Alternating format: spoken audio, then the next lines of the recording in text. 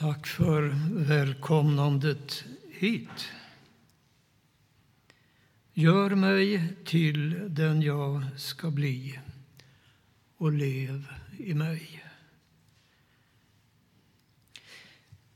Egentligen blev den här sången placerad här före predikan av ett misstag. Jag trodde Dagmar hade bett mig ta reda på en psalm, en sång som skulle ligga före predikan. Och så blev det ju. Men jag tyckte då när vi hade kontakt att det visade sig jag borde ha tagit reda på en psalm som skulle ligga efter predikan. Ja, hur det än var med detta så behöver ni inte dela den här förvirringen. Nu har vi sjungit och det är en underbar sång. Gör mig till den jag ska bli. När jag har förberett min predikan för idag så har jag lagt de orden i Jesu mun. Prövningens stund. Han går ut i öknen och hans bön är väl kort sagt: gör mig till den jag ska bli. Vi ska lyssna till evangelietexten för idag. Det står så här i Matteus, det 4:e kapitlet, med början på den första versen. Sedan, står det, fördes Jesus av anden ut i öknen för att sättas på prov av djävulen. När han hade fastat i 40 dagar och 40 nätter blev han till slut hungrig. Då kom frestaren och sa till honom: om du är Guds son, så befall att de här stenarna blir bröd. Jesus svarade: det står skrivet, människan ska inte leva bara av bröd, utan av varje ord som utgår ur Guds mun. Sedan tog djävulen honom med sig till den heliga staden och ställde honom högst upp på tempelmuren och sa: om du är Guds son, så befall, så kasta dig ner. Det står ju skrivet, han ska befalla sina änglar och de ska bära dig på sina händer så att du inte stöter foten mot någon sten. Jesus sa till honom: det står skrivet, du ska inte fresta Herren din Gud. Nu tog djävulen honom med sig upp på ett mycket högt berg och visade honom alla riken i världen och deras härlighet och sa: allt detta ska jag ge dig om du faller ner och tillber mig. Då sa Jesus till honom: gå din väg, Satan. Det står ju skrivet, Herren din Gud ska du tillbe och endast honom ska du dyrka. Då lät djävulen honom vara och änglar kom fram och betjänade honom. Det här är ju en ganska lång berättelse. Därför kunde det vara spännande att ställa frågan: minns du hur denna långa berättelse började? Och det kanske någon gör. Om du tittar efter i psalmer och sånger så har jag till min överraskning lagt märke till att där finns inte det här första ordet. Alltså man har tagit sig för att stryka ett av bibelorden för att börja på ett annat sätt. Det korta ordet är sedan. Alltså ett slags backspegelsord. Något har hänt innan det som nu beskrivs händer.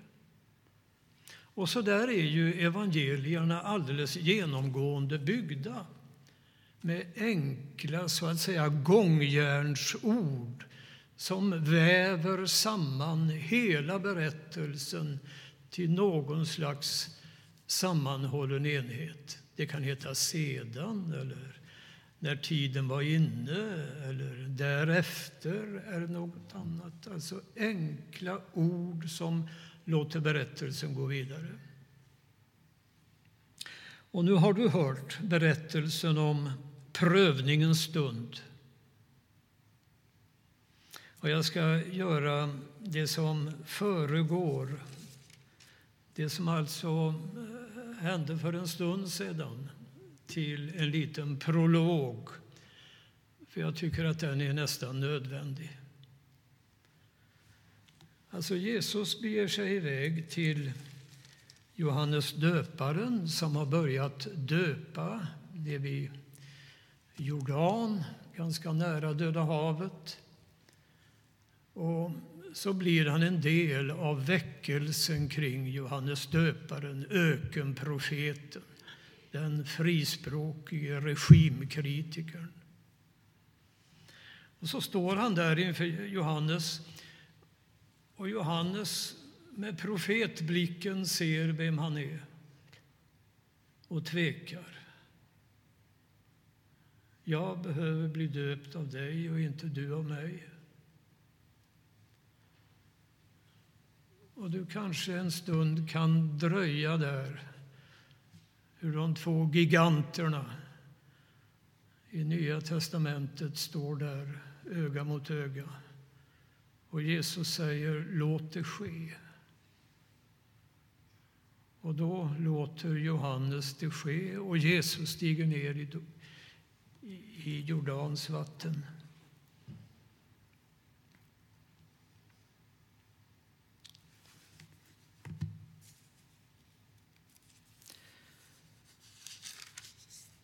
Så står det så här, att Jesus efter dopet genast steg upp. Det är som att det finns en iver i berättelsen som liksom kommer igång här och sätter fart på den. Genast efter dopet stiger han upp, och då händer det som jag tror är själva motorn i det som sen följer. Det står så här: himlen öppnade sig, och han såg Guds ande komma ner som en duva och sänka sig över honom.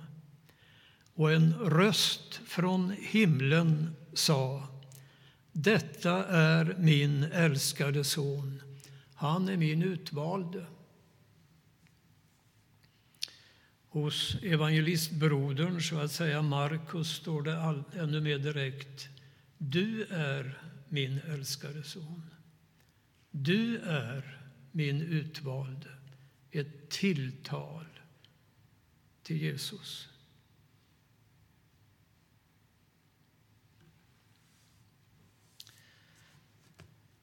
När jag förberedde min predikan kom jag att tänka på vad jag har kallat trasmattebilden. Det vill säga, man kan påstå om evangelierna att de är byggda som trasmattor byggdes. Alltså, jag vet inte någonting egentligen om hur det är att väva en trasmatta, men själva idén är väl den här, att man har ett antal remsor. Och de är röda eller någonting, och sen har man ett antal remsor till och de är gröna eller någonting, och nästa är svarta. Och de här väver man samman till en matta. Och trasmattor, välgjorda trasmattor, är ju ofta väldigt vackra. Ungefär lika vackra och kanske nästan lika talande som evangeliet.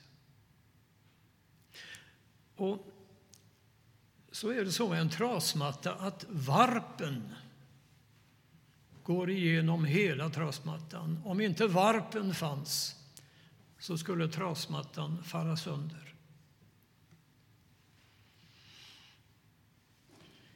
Nu kanske någon tänker att en trasmatta består av många, vad det kan heta i pluralis, sådana här snöreremsor som håller samman mattan. Och det kan man ju säga. Men det gör evangelierna också på det sättet att Jesus, som är så att säga varpen i den trasmatta som just nu är en bild för evangeliet för oss här i gudstjänsten idag. Alltså han kallas Jesus, han kallas Messias, han kallas Guds son, han kallar sig människosonen etc. Ta alltihop det här. Det är det som håller samman evangeliet. Vem han är. Och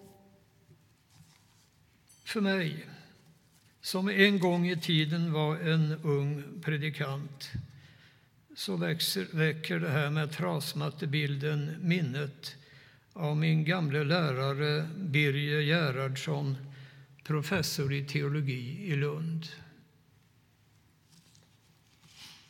Det var en utomordentligt from människa. Han skriver på ett ställe: det mest karaktäristiska för Nya testamentet är väl den centrala roll gestalten Jesus Kristus spelar i dem. Ja, det var väl ingen överraskning för någon som har varit i kyrkan någon gång förut. Men det är viktigt att hålla fast vid. Och han fortsätter med att säga: det går ungefär 30 år efter det att Jesus har dött och uppstått till dess att ett evangelium skrivs. 60-talet, 70-talet kanske. Men allt utomordentligt som den här tiden kan ha varit sagt av till exempel Petrus eller Johannes eller Jakob eller någon, inte ett ord om detta i evangelierna. Utan koncentrationen i evangeliet ligger helt och hållet på Jesus Kristus. Han är den enda som egentligen ska skildras.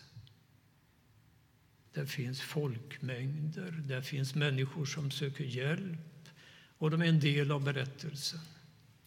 Men de är inte en del av den egentliga poängen i berättelsen.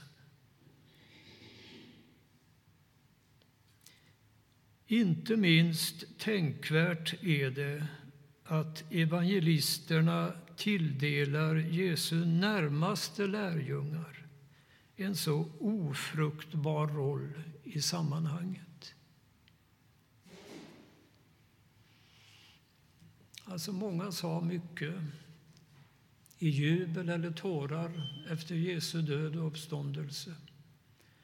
Men ingen av dem får den platsen i evangeliet att de egentligen har något viktigt att komma med. Den platsen är helt och hållet en plats för Jesus Kristus. Och därför är det han som ska sökas.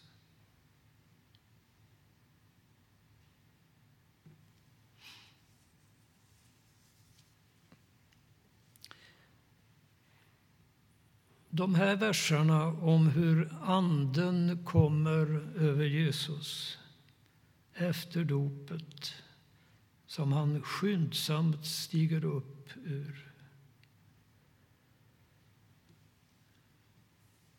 De ger oss bilden av att nu är han på väg in i något nytt med iver. Som om han anade att nu börjar fortsättningen. Nu finns en väg att gå. Jag söker den.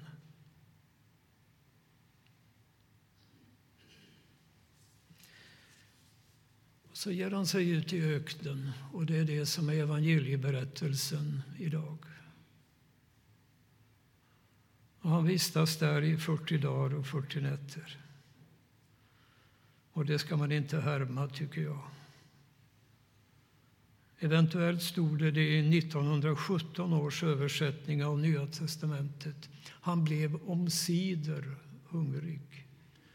Jo, det kan man förstå. Vem skulle inte ha blivit det? Och nu kan ju språket varieras. När han går där och naturligtvis efter 40 dagar och 40 nätter blir hungrig, så får han syn på några stenar och han får lust att testa Gud. Skulle jag inte kunna göra de här till bröd i den kraft som nu börjar komma över mig? Evangeliet säger egentligen att djävulen viskar detta i hans öra. En tanke, ett någonting. Och Jesus tillbakavisar den här tanken och säger: människan ska inte leva bara av bröd, utan av allt som utgår ur Guds mun.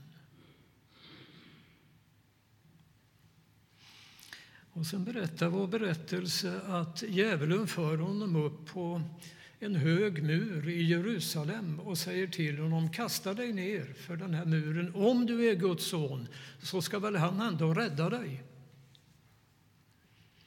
Och Jesus svar är glasklart. Han lever i prövningens stund och den prövningens stund är hans. Det är inte Gud som ska prövas. Han vet att han är på väg in i något nytt och han anar väl redan målet. Han håller ut 40 dagar och 40 nätter. Han tillbakavisar tanken att han skulle pröva Gud genom att kasta sig ut för muren för att se om Gud ändå inte borde rädda honom, och så skulle det bli ett tecken på att han är något annorlunda, att han är Guds son. Och nu gör djävulen, säger vår berättelse, ett tredje försök. Och det är som att han redan har gett upp hoppet. Om du tillber mig, säger han till Jesus, så ska jag ge dig allt som finns i hela världen. Allt ska bli ditt. Alla länder, allting, allt gott. Vartenda träd, varenda människa. Ja, så kunde man hålla på. Och Jesus förstår i min läsning att nu är segern vunnen. Och hans svar är glasklart. Gud ska du tillbe, endast honom.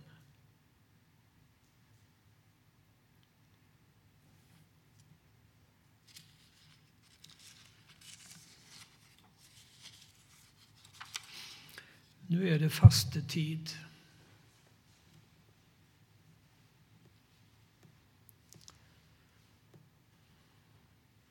Och jag brukar tänka att jag känner mig rätt så glad över hur det nu kan vara på det viset att jag inte har någonting att komma med egentligen när det gäller det här med fasta. Men jag har 2 berättelser. Jag var pastor i Flatoskyrkan i Göteborg under 80-talet. Då hade vi besök av en mindre grupp syrisk-ortodoxa kristna. Unga män allihop, utom den som var tolk. Och de frågade om kyrkan och jag berättade. Och jag hade väl kanske ganska goda svar på varför kyrkan fanns och hur det var. Men så frågar de: varför har ni inte tagit emot fastans gåva när ni nu har tagit emot dopets och nattvardens gåva?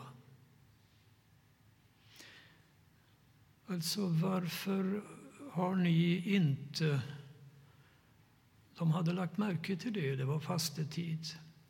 Att ingen i deras omgivning av alla dessa protestanter och vad det kunde heta missionsförbundare som det hette en gång i tiden. Det talas ju inte om fastan. Ni har tagit emot dopets gåva och nattvardens gåva. Varför inte fastans gåva? Och jag hade ju inget svar. Det där kände jag på mig, visste jag, tillhörde inte vår tradition som den tillhörde deras. Så då sa jag i någon grupp i församlingen där i Flathuskyrkan, vi kanske ska utmana varandra med att gå in i en fasta eller åtminstone fundera på vad kan fasta tänkas vara. Och så gjorde vi det. Och jag tyckte det gick inget vidare.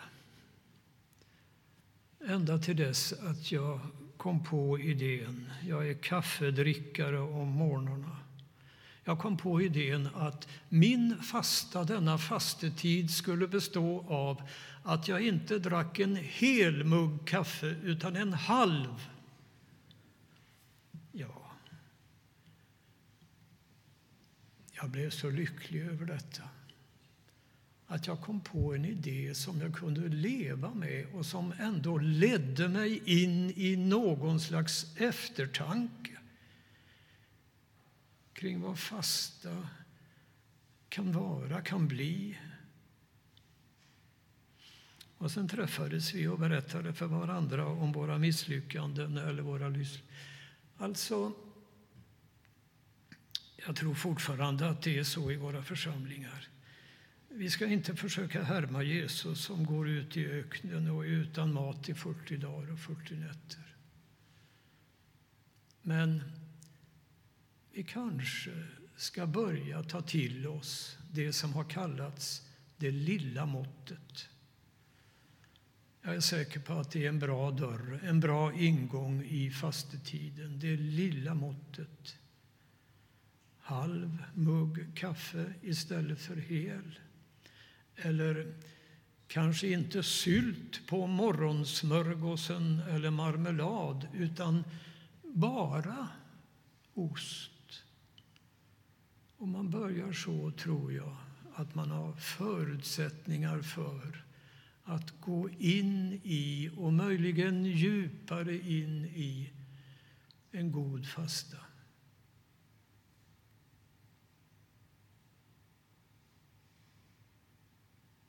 Detta är min ena berättelse om fasta. Min andra berättelse har med en av våra döttrar att göra. Hon arbetade på ett ställe i Stockholm och blev tillfrågad om hon ville besöka huvudkontoret i London under något år. Där fick hon en kamrat från Australien som i höjd med så långt året har gått som det har gått för oss nu, frågade "What do you give for Lent?" Alltså, vad ger du Gud under den fastetid vi nu går in i? Och vår dotter stod ju som ett frågetecken. Hon hade ju aldrig hört talas om fastetid, att det innebar någonting. Hon hade aldrig hört sina föräldrar tala om detta. Och kamraten förklarade för henne, uppvuxen i en annan kyrklig tradition, att jag avstår, säger kamraten, jag avstår i år från choklad. Det lilla måttet, det lilla hälsosamma, glädjerika måttet. Och det är väl då det tips jag kan ge er idag. Och så finns det naturligtvis någon som har fastat på alla möjliga andra sätt. Låt oss be tillsammans. Min Gud, min Herre, mitt enda hopp. Giv att jag aldrig tröttnar på att söka dig. att jag lidelsefullt utan uppehåll söker ditt ansikte. Inför dig är min fasthet, bevara den. Inför dig min bräcklighet, hela den. Inför dig all min kunskap och min okunnighet. Amen.